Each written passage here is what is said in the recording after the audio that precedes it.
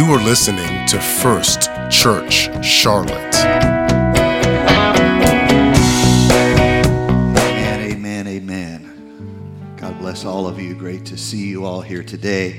I want to echo Pastor Ed's comments on giving thanks to all of those who have given their life for freedom.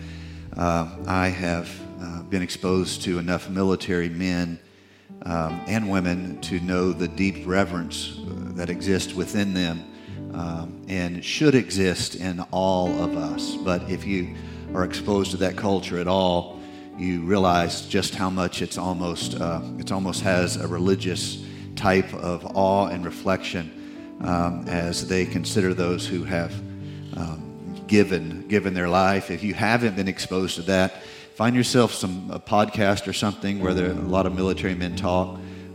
You will hear the deep reverence that is in them for those heroes who gave their life.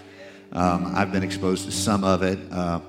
Some of the famous guys, famous right now, like Jocko Willink. He has a podcast. He tells stories of men he served with. That's probably, I would say, the easiest way to get exposed to that deep reverence that is within that community. For those people. I found him. I've been to his gym in Southern California. I've actually trained with him and his guys, and it's just a deep, almost humbling sense. And I think it shouldn't just be the people who are exposed to that community who reverences them. I think all of us who have benefited from their sacrifice should reverence them. And can I have a big First Church amen? We're glad for our friends and guests today. We are having, as was mentioned, a get-together today afterwards, a picnic of sorts. It smells so good over there. When I went over there, I had a real difficult time being spiritual. And I know that I'm the only thing between you and that good-smelling food, so I'll be sure to keep it under 2 hours, because I know that's the limit of your ability. Excited about Bold Weekend coming up. It's going to be amazing. Also, we got a new cool toy up here on the stage for the preacher. This is so you can not just hear, but you can also see. And by putting it right behind me, they figured, how can they get me to stay on the sermon? So they just thought they'd put the notes right here behind me, where you would know if I was taking too long. So anyway, love you. God bless you all. My title today is simply this: how did I get here? Real quick question: how many of you have ever been in a situation, a place, a moment where you just stopped and you were like, how in the name of all that is good did I get here? Anybody ever feel that way? I'll never forget renting snowmobiles when I was much younger than I am now. Young men need to take risks as a substitute for meaning in their life. Once you get older and actually have had some real risk, you'll need to take much less risks. But young men, they take risks as a substitute for meaning in some ways. They find their boundaries. And I went down some trails I should never have gone down. And I got on the wrong side of the mountain once, and I could not get back up the mountain. I mean, I was miles into a national park on a snowmobile up in Colorado.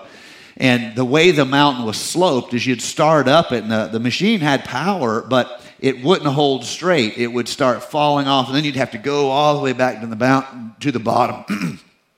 It was so steep, you couldn't walk on it. You couldn't crawl up it. It was ridiculous. There was absolutely no reason whatsoever to be there. I'll never forget, after failing several times and realizing that I was going to have some difficulty getting out, I sat there and I asked myself, what had led me to this moment? And I thought of all the decisions that I had made that led me to this moment. And finally I got out. I counterweighted it by laying off the side of the snowmobile, reaching under the handlebars. The handlebars are right here facing that way. I reached under it with this hand and grabbed the middle handlebar, and I reached with this hand and grabbed the throttle, and I laid in the snow and held the throttle down while it pulled me up the mountain. So this is a great time to give life advice to people. There's no reason for you to risk your spine like that. You just can't buy a spine at Walmart. You know what's funny about that, amen, is my dad is much worse daredevil than I am. Preach it, Sister Bishop right there. You just preach that. I'll never forget one time I was a young man, and we were driving to a conference, and he had a fast car, and we pulled out to pass these cars, and he floored it, and he was enjoying the power of this fine engineering as he just ripped past car after car after car after car after car, and I mean, we're like 90, 95, 100, and he pulls back into his lane and hits the brake right as a highway patrol comes around the corner. And the best part of the story is right when he pulled back into the lane, he said, "Wee!"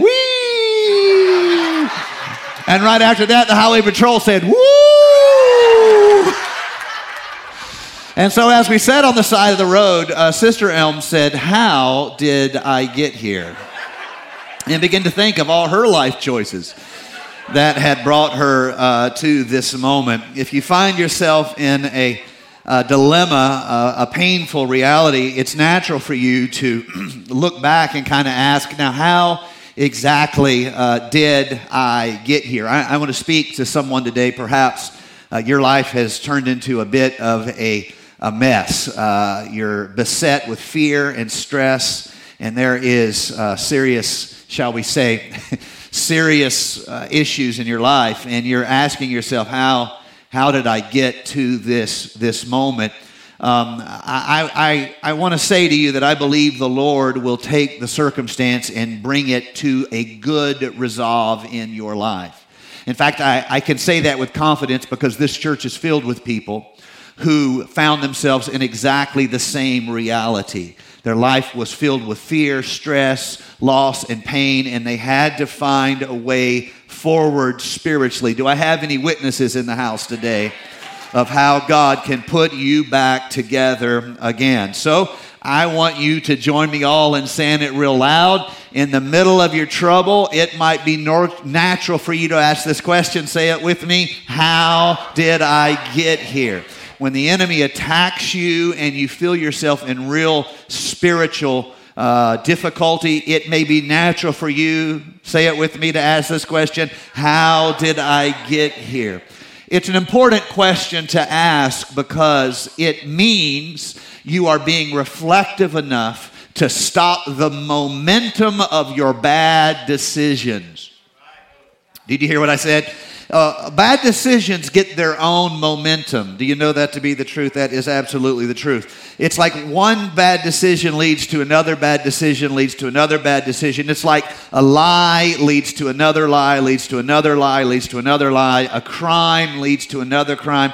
Most novels that are about crime, they always start with someone making one decision, and they think that's the end of it, but that's never the end of it. Why? Because they're trying to reflect the way this works in real life. Same with any narrative, any story, whether it's a novel, whether it's a movie, whether it's a series. It's all showing you this progression. This led to this. So it is in your life. One thing leads to another. But there's a moment, there is an absolute moment when you stop and you say, how did I get here? At that moment, you have the opportunity to make a change of what is happening, why it's happening, and what you do next. As long as you just keep running, chances are the momentum of the error is just going to snowball and snowball in your life. So, let's say you're in this kind of a moment and you decide to come to church, and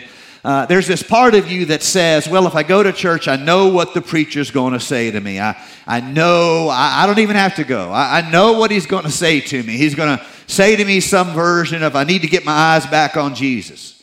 And then he's going to say to me some version of, after I get my eyes back on Jesus, I need to make sure my values represent this life of following after Jesus. And then he's probably going to say something about, I need to start speaking things of faith. I need to start speaking positive and quit speaking doubt and fear and anger and rage. How many of you have had those thoughts in your life? You've heard that preached enough where you could preach it to yourself.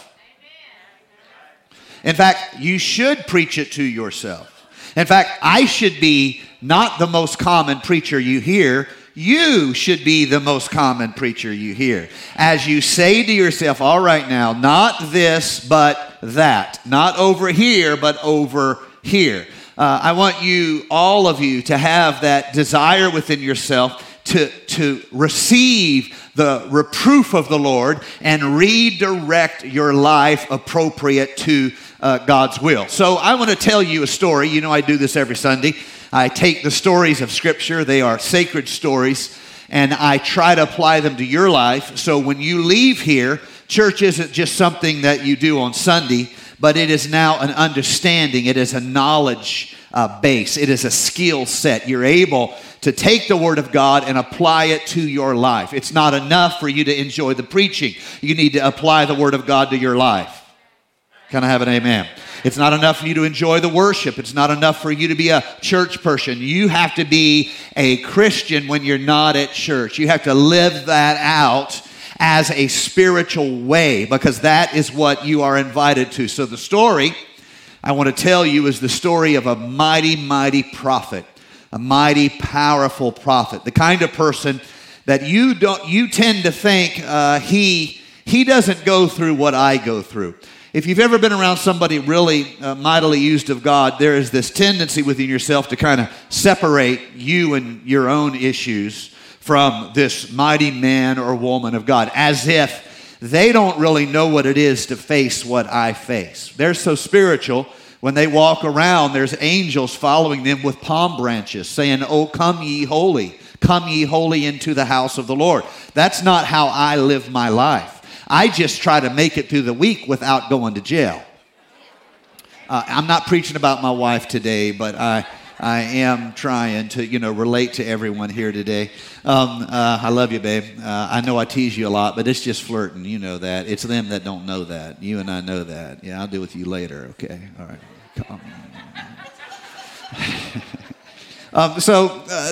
The reality is Elijah was a mighty, mighty prophet of God. Somebody say mighty. I'm not talking about he, came to church and he was blessed. I'm talking miracles flowed through him. He was the kind of guy who you think he doesn't face what you face. So he has this goal. He has this spiritual calling in his life to lead the house of Israel to spiritual revival. They've turned to the way of idols. They're worshiping other deities, primarily Baal. And they think that is where their blessing is. And they have lost their spiritual inheritance. What is their spiritual inheritance? It is that covenant given to their patriarchs, Abraham, Isaac, and Jacob. They have lost what it means to be a sojourner after God. There was a day when it was natural for their family, their people, their tribe, to pursue the intangible, to pursue a city whose builder and maker was God. But now they have their own cities. They're no longer seeking a city whose builder and maker is God. They now have their own cities. It's no longer a life of placing their feet in a land that God would show them, and they're digging a well to show it is a place of blessing, and building an altar to show it is a place of worship. They have lost that. The wells have already been dug, and the altars have already been built. Let me just pause here for a moment and try to show you something as an appeal to all of you strong believers. Churches, believers, individuals, we need memorials in our life. That's why a weekend like this week is important. Memorials are about memory. They are about remembering what has been done. It is very important. But memorial is different than an altar. A memorial is a memory of what God has done. An altar is seeking after what God has yet to do. There is a risk in all religions that they become a celebration of what God has done, not a seeking for what God will do. It is possible for churches to get trapped in their culture, trapped in their mission, trapped in their theology, where everything is a celebration of some grand day, some mysterious shall we even imagine, sentimental past, and they lose the seeking of what God will do. So let me very quickly address all of you young people. It's not enough for you to remember what what God has done for your grandparents. It's not enough for you to remember what God has done for your parents. That's important. Memorials have their place, but a memorial can never replace an altar. It is not enough to remember what God did in the 90s. We have to seek for what God wants to do in 2021. It's not enough to celebrate the revival that happened for an uncle or an aunt or a grandparent or a great-grandparent. It's not enough for us to remember and then try to surround ourselves with a living memory of what God has done. We have to be sojourners. We have to be seekers. God, I'm looking for what you will do now. I'm looking at what you can do through my life. I am here to worship and seek what you would bring about in this hour and in this day. Yes, we must remember, but we cannot lose the pursuit and the seeking of what God will do. So having said that, I believe there are greater things to come than the church has ever seen before. I believe there is greater spiritual purpose, greater ministry influence, greater than we have ever known before. And can the church say amen? So Elijah is trying to regenerate in the life of the house of Israel, to try to wake up within them a desire, a longing for their relationship with God. And he is representing the Lord to the people. And he does so in various ways. He brings God's correction. He speaks God's judgment. He also challenges the prophets of Baal to a spiritual showdown. You might call it a religious gunfight. And that's what He challenges Baal to a real firefight. And this is what happens. And all the prophets of Baal, 450 of them, they're out. They're imploring for Baal to answer by fire. And Elijah is in his element. He has the assurance of God. And when the fire does not fall for the prophets of Baal, he goes out. He makes the challenge to God even more difficult by taking the sacrifice that had been prepared, and digging a trench around it and pouring water all over it to show this is not a trick. Tricks aren't new. Tricks are as old as humanity. But he does this with the water to show the people this is not a trick. He believes that if they have a sign, they will serve the Lord. Their problem is not spiritual rebellion, he thinks. Their problem is spiritual manifestation, he thinks. And he thinks if they get more manifestation, then they will turn and they will serve Yahweh. And for some of them, this is the case. So it is in our life. For some people, when God begins to work, that moves them. But that's not everybody. Not everybody needs manifestation. Some people are living with spiritual rebellion. They refuse to see no matter what God does. They will explain it away no matter what God does. Why is that? They're seeking something besides God. Who knows what it is, but that is what they are seeking. And so the prophet pours water all over the sacrifice. And then he prays, fairly short prayer. And guess what happens? God answers by fire. It is a profound moment in the life of the house of Israel. All the questions have been asked, and Elijah thinks this is the end of the story, and the whole house of Israel is going to turn toward him. He mistakes need for spiritual manifestation when the problem is not a lack of that, it is the existence of spiritual rebellion. And so you can see how this doesn't work out well. Jezebel, the queen, hears about what has happened. She didn't come out for the religious, shall we say, firefight. And she sends word that she is going to kill Elijah. Now, what's interesting about this that I want you to see is that Elijah, they have been hunting Elijah for years. They've been trying to kill Elijah for years. This isn't new, but this time it strikes fear into his heart. What does he do? Well, he does what a lot of us would do. He runs from God. He runs from his purpose. He runs from his calling. He runs from his place of ministry. And as he runs, he he, in some ways, it's almost as though he has turned a whole new page. It's like, my plan has failed. I don't know what to do now. I guess I will just run and hide. That is his plan. And he runs until he can't run anymore. And you can read the story in 1 Kings chapter number 19.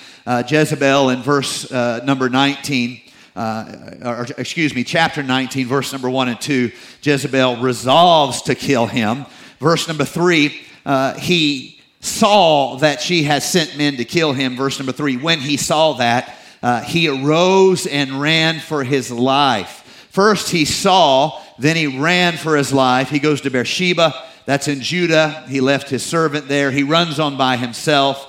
He gets into the wilderness. He sits down under a tree, and he says, just, Lord, let me die. Now, this is what depression looks like. But some of you didn't need me to tell you that. You know exactly how that feels. I will not ask you to say amen. He says, just let me die. He said, this is enough. Now, Lord, take my life. And then he makes a strange statement. I am no better than my father. No one had ever said he was better than his father. No one had ever introduced this idea. Basically, his point, I believe, is to say, they struggled and they failed. I'm no better than they are. I guess I was always fated to struggle and fail. I want to stop that, and I want to speak to anyone here today who feels like God has ordained you to struggle and fail. It is not God's ordination upon you for you to struggle and fail. You are spiritually ordained to be more than a conqueror. Yes, there will be trouble, but you're coming through your trouble. Yes, there will be difficulty, but you are coming through your difficulty. You say, but you don't know what I'm going through. You're exactly right. I don't. The word of the Lord, however, is clear. He is going to bring you out of your difficulties. And so he is exhausted. He falls asleep under this tree. An angel of the Lord appears to him, and the angel has brought food. That's always a good thing. I assume it was angel food cake. He says, arise and eat. And he looked, and there by his head was a cake baked on coals and a jar of water. He ate and drank, lay down again. The angel of the Lord came back a second time and touched him and said, arise and eat. The journey is too great for you. Look at the tenderness of this moment. Look at the care of the Lord. Is Elijah where he's supposed to be? Somebody say no. Does he have the attitude he's supposed to have? No. Is he strong and victorious? No. Is he depressed? Yes. And the Lord's still kind to him. The Lord's still long-suffering with him. I want you to know today that in spite of the difficulties of your life, the Lord is reaching gently for you. He loves you. He's long-suffering with you.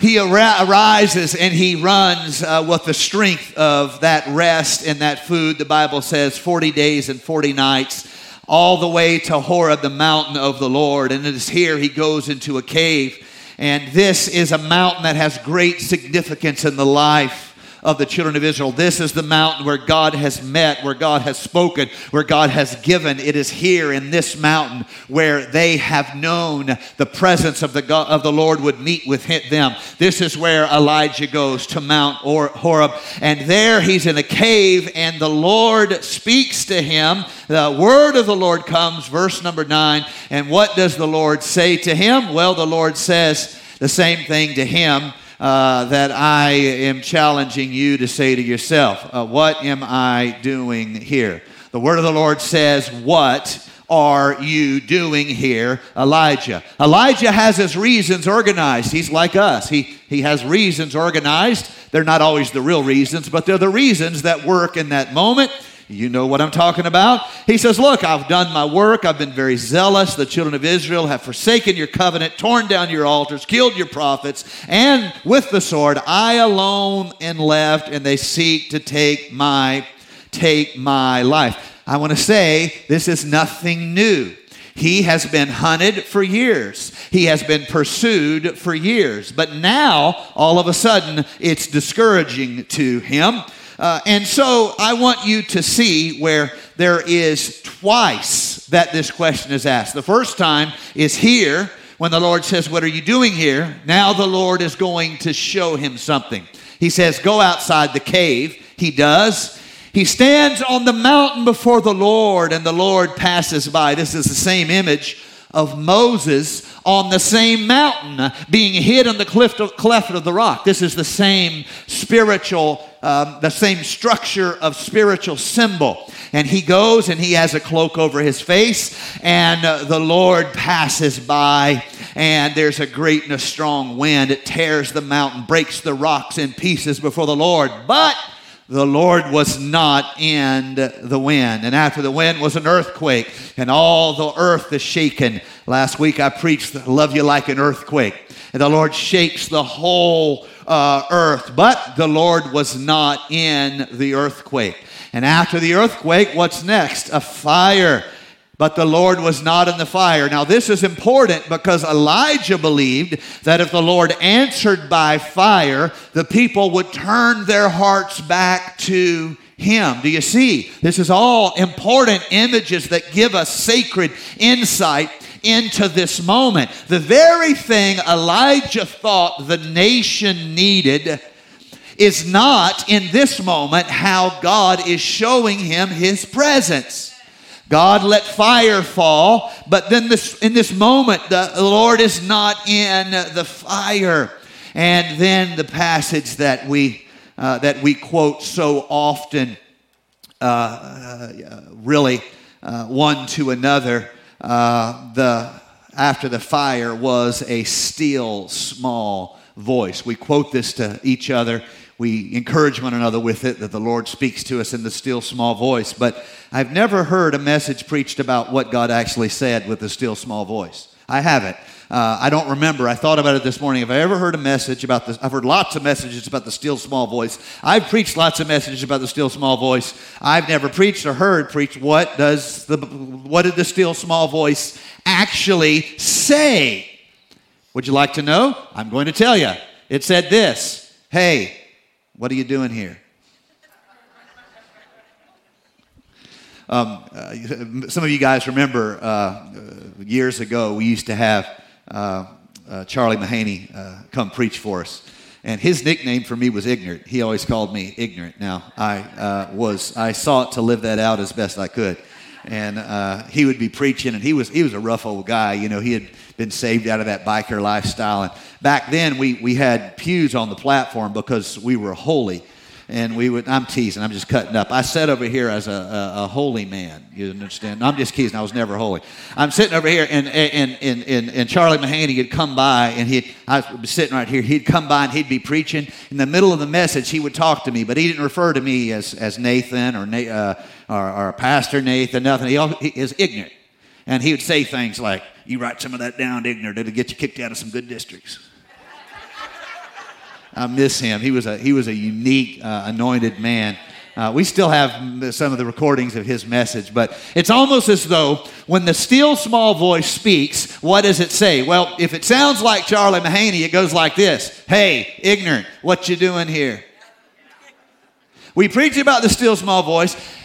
What does it say? This is what it says: "Stop the momentum of your bad decisions and consider some things." So, in the manner of a still small voice, I want to challenge someone to stop the momentum of your bad decisions and to consider some things. Elijah, yes, he's mighty. He's still prone to getting a momentum going of fear, a momentum of defeat, a momentum of discouragement, and he needs God to stop him and say, "Whoa, just slow down for a moment. Let's talk about what you are doing."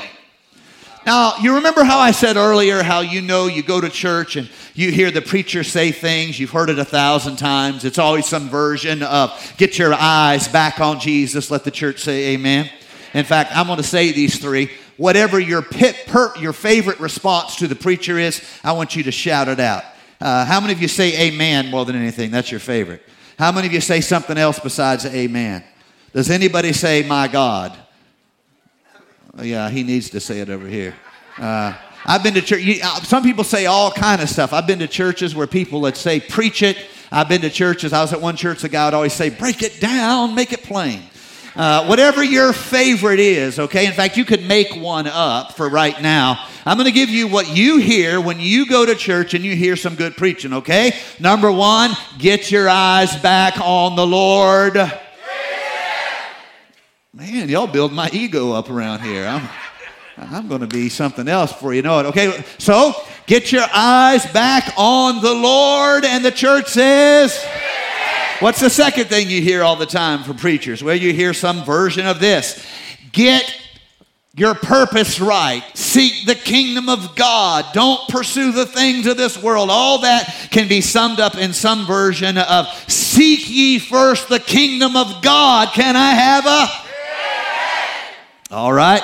Number three, you go to church and you hear some version of the preacher saying you need to speak faith in your life. Quit speaking fear. Quit speaking doubt. Quit speaking your fears and start speaking the promises of God. And one more time, let the church say, thank you very much. I'm feeling very good. I'm ready to preach another hour now.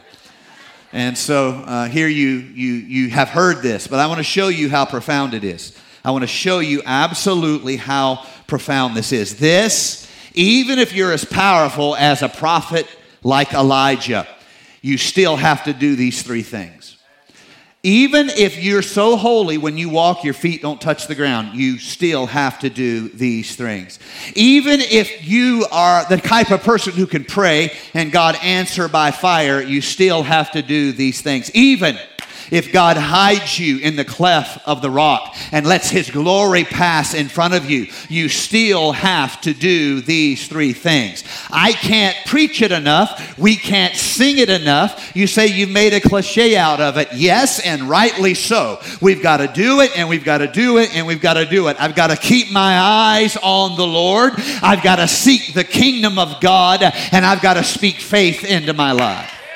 I can't do it enough. I need to do it on Monday. I need to do it on Saturday. I need to do it all through my week. What am I doing? I'm keeping my eyes on the Lord. I am seeking the kingdom of God, and I am speaking faith into my life over and over and over and over. Even if you're Elijah, if you don't do those three things, you will create this momentum of depression, this momentum of despair. I want to show this to you in the passage, verse number 3. The Bible specifically says, when Elijah hears and sees that they have come to kill him, he runs for his life. That is exactly the error we make. We judge on what we see. Verse number 3, when he saw that, what's the second thing he does? He tries to save his own life.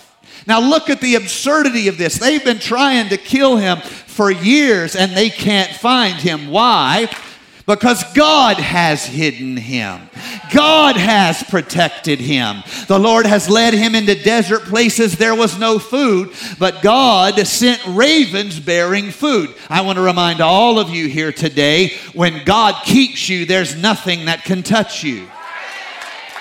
When God protects you, there's nothing that can destroy you. When God's on your side, there's no one that can hurt you. Though an army is against you, there's nothing to fear. Why? Because He is for me. Elijah's been running for years. He's never had a problem. Why? God was keeping him. So what's the first thing that happens when he stops looking at his purpose and starts looking at the threats in his life? He decides he has to do what God has said he would do. There is a confusion of what God will do and what he should do. So for the first time in his life, he's not trusting God to keep him. He is now going to keep himself. This is the portal to discouragement. This is the path to depression. I want you to see, what I said was a cliche. I'm going to keep my eyes on the Lord. Secondly, I'm going to seek His kingdom, my purpose in His kingdom. And thirdly, what is it? I am going to speak faith. Look at Elijah. He sees the wrong things. That leads him to seek the wrong things. The Bible says Elijah went for his life. Notice the confusion. He runs to save his life and then falls down and asks God to kill him. No, I want to say that again because I'm afraid you may have missed it. When the preacher goes over, 20, 30 minutes, you start losing. I understand. I'm going to try to get done really quick here. He runs for his life and then falls down and prays that God would take it. I'm okay with dying. I just don't want my enemies to kill me. This is the very picture of confusion. And I recognize this deeply because I've been in the exact same situation. My prayers didn't make sense. I had lost the focus of my attention upon God and His work. And I was focused on other things. I lost that focus upon God. And when you lose focus upon God, it's natural for you to think you have to fight your own battles. And this is not the way of victory. I don't know exactly what you're facing, but I promise you, if you get your eyes back on God, if you will focus on the Lord Jesus Christ, you will see how He can fight for you. And can the church say amen? How many of you have lived this testimony in your life? You have lived this. Come on, let's take a moment right now and praise Him for Him bringing us through these troubles and trials. I want to say thank you, Lord Jesus. So he looks at the wrong things, then he seeks the wrong things. This ends up in despair, absolute despair. He is not now an idolater. I want you to see he's still a believer, but he's still depressed. He's still praying, but he's depressed. He's still seeking Yahweh, but he's depressed. He's still following after. He's not turned his heart toward Baal. I want you to see the reality that even seeking God, if you don't keep your eyes where they're supposed to be, you can fight despair and discouragement. I wish I could say that depression wasn't something that came against church people, but I would be very misleading in the extreme if I did that. You can be, as it were, you can be still running after, shall we say, God and His way. And if you're not looking at the right things, if you're not living with the right values, you can begin to say the wrong things. And so Elijah begins making these crazy statements like, I'm not better than my fathers. No one ever said that he was. He begins assuming that because he is at the end of his ideas, that God is at the end of his ideas. He begins believing that because he is at the end of his wisdom, then God is at the end of his wisdom. He begins to think that if he is at the end of his ability, then God is at the end of his ability. And so Elijah decides that his life is over, his ministry is over, and he is simply ready to die, and God challenges him. Notice the gentleness of this confrontation. Notice how careful the Lord is to wait until Elijah is stronger. He's not as tired.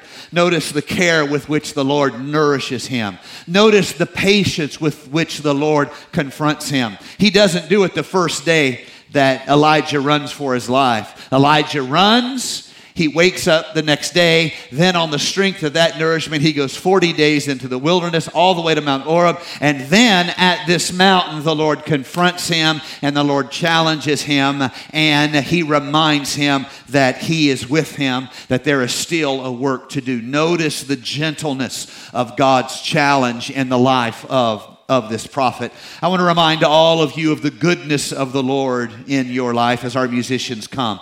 I love the way Romans says it, Paul writing in Romans chapter number 2.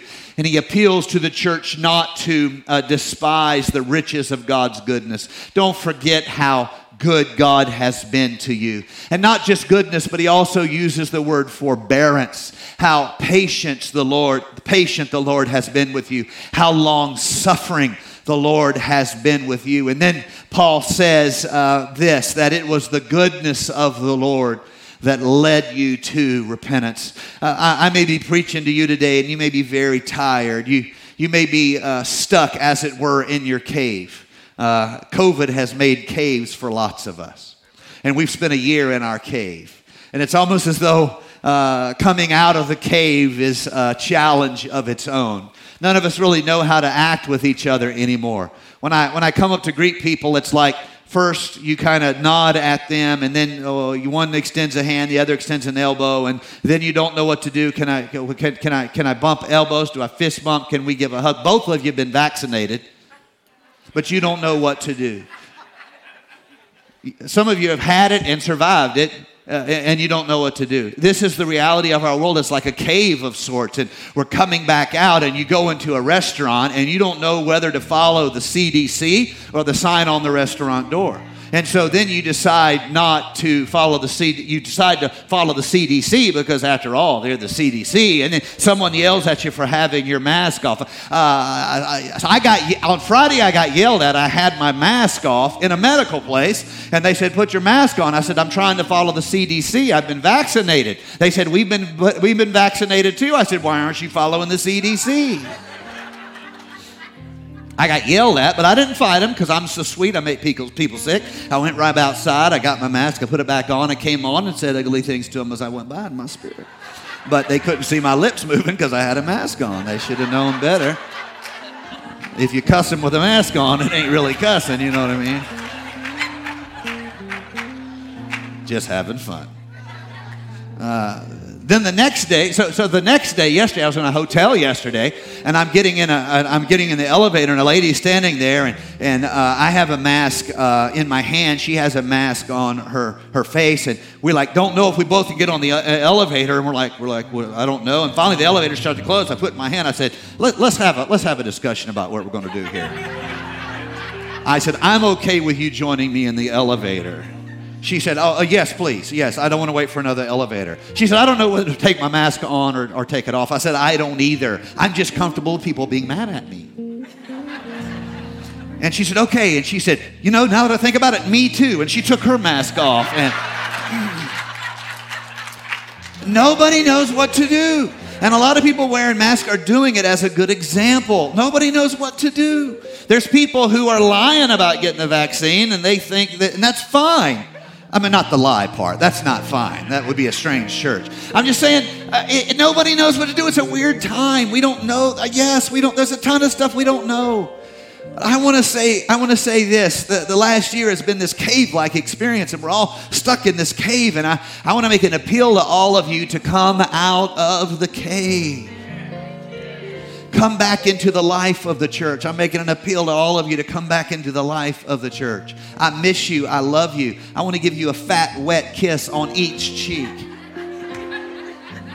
That's gross, but I don't think I can do that. But I just miss you. And I won't do that, I promise, but I miss you. There's a point where you've been vaccinated. It's not about the vaccine anymore. You just don't want to come to church. If that's the case, I want to, with long-suffering kindness like the Lord, I want to confront you and challenge you and say that's not biblical. We should not forsake the assembling of ourselves together. You were not designed to do life alone. It's not the will of God for you to try to do ministry alone. And besides, your husband needs a break. I just thought I'd share that in a spiritual manner with you.